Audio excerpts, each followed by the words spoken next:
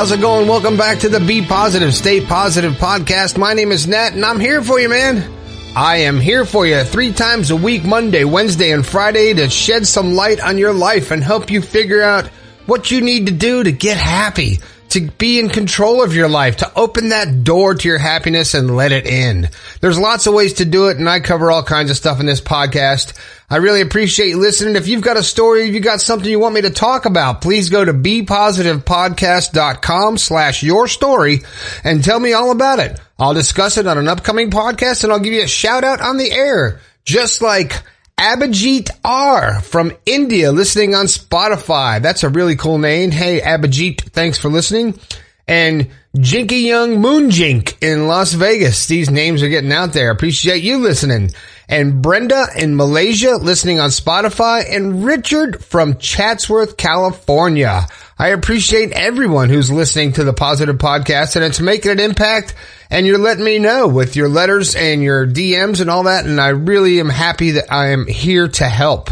As a matter of fact, today's show is about how to cope with always being compared to someone else.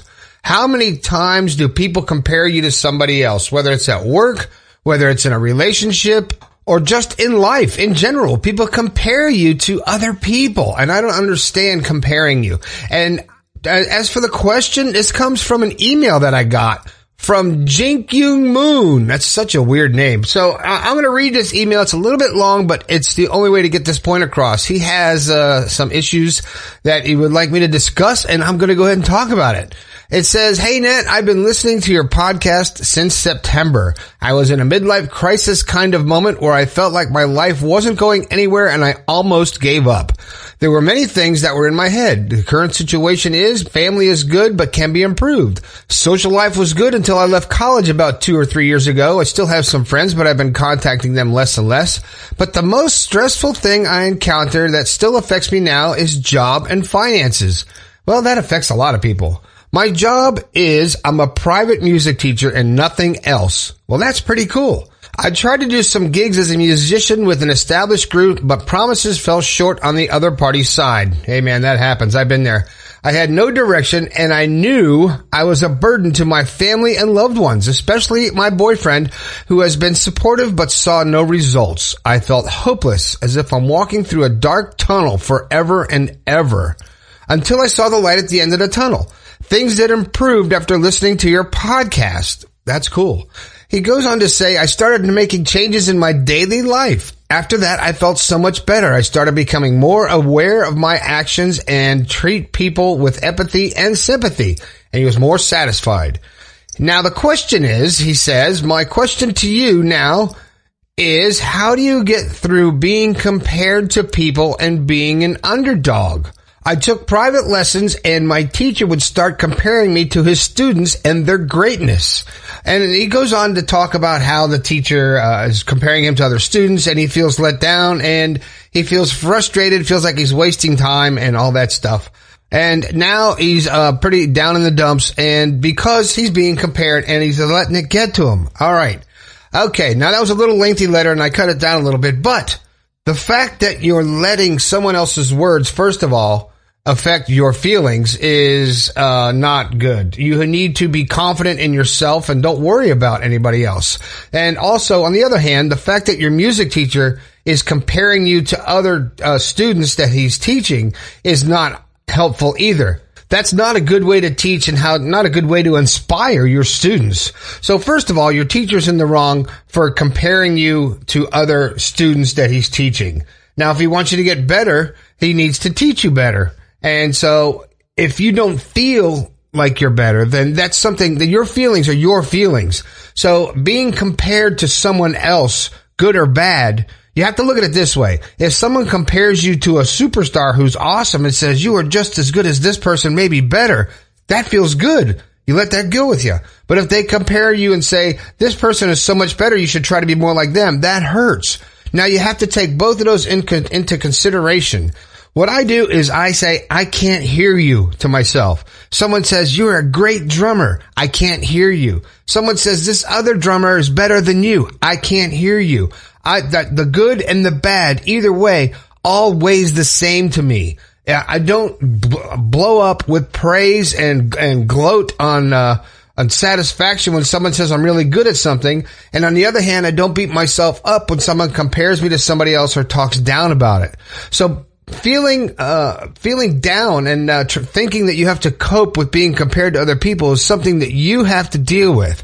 And I think that's what you're trying to get out of me here, is to understand how to cope with being compared to someone else. Don't let it get to you. You do your best. You do your best. And if you're happy with your progress and happy with who you are, it doesn't matter who they compare you to, because every person is different. Everyone is an individual. Everyone has strong points. Everyone has weak points. And you find your strong points and you run with it. And don't let a comparison, good or bad, affect your decisions or make you feel a certain way. Because remember, your feelings are yours. Your thoughts are yours. The way you react and respond to the way people talk to you is up to you. Remember, it's not about a competition. It's not about competing with other people to be better than them or worried about someone that's better than you. There's enough room, there's enough love, there's enough in this world to go around for everyone. So don't worry about your teacher comparing you to someone else. And if you want to call him out and he says, well, you're not as good as this other person, then that's a reflection on his teaching abilities, I would say. in my mind, because it's the same teacher and different students. And if he keeps comparing you to other people, why are you not that good if you're practicing and he's teaching you the same way? And why is he comparing you to other people? I would ask him, what is it about the other person that you think makes them better than me? And why are you saying that as a teacher? That's not a positive influence. I would call him out on it. And, stay and say, stop comparing me with other people. Why don't you just teach me and leave other people out of it, or change teachers? So, that's what I would do. I wouldn't take that crap, man. So anyway, moving on. I'm hoping that you understand that your feelings are your feelings, and don't let someone else compare you to anyone, good or bad. It's not about comparison. So I hope that helped a little bit. It's really not an answer. It's something that you're going to have to deal with and understand that you are good and you are happy with your playing. And even if you're a mediocre player and you're happy playing music, that's what music's all about, is making you feel good, making other people feel good and being happy. And if your teacher doesn't see that and is trying to make you negative towards another person because he's comparing you to them, well, then shame on him. Well, I hope that helped a little bit, but I want to jump to another quick email that I got from Richard from Chatsworth. This is a different one. It says, I need help. There's a coworker at my work that is constantly humming or singing at her desk, and it's driving me up the walls. You might say to yourself, it's just some humming. And it might just be, but for some reason it gets me upset and I find myself getting unfocused and getting more and more agitated day by day. What tips or advice do you have to overcome or deal with someone who is annoying? Well, first of all, you have to ask yourself, is it the singing that's annoying? Is it the person that's annoying? Is it your job that's annoying? Or are you annoyed with yourself? Because maybe you want to be in a different job and every little thing is triggering you like that. Because if someone is singing and humming at work, they're happy. And so why would that bring you down? Unless they sing out of key, then it could be a bad thing. But, dealing with someone who's annoying isn't always easy, but you can't let them get to you. You need to shut them out and just block them out and get in your own world and focus on yourself. Think about what you want to do in life. And it's easy if you're content and you're happy, and maybe put in some earbuds if you don't like her singing, or ask to be moved to a different desk, or ask her to not sing. Say, hey, I can't concentrate when you're singing and humming.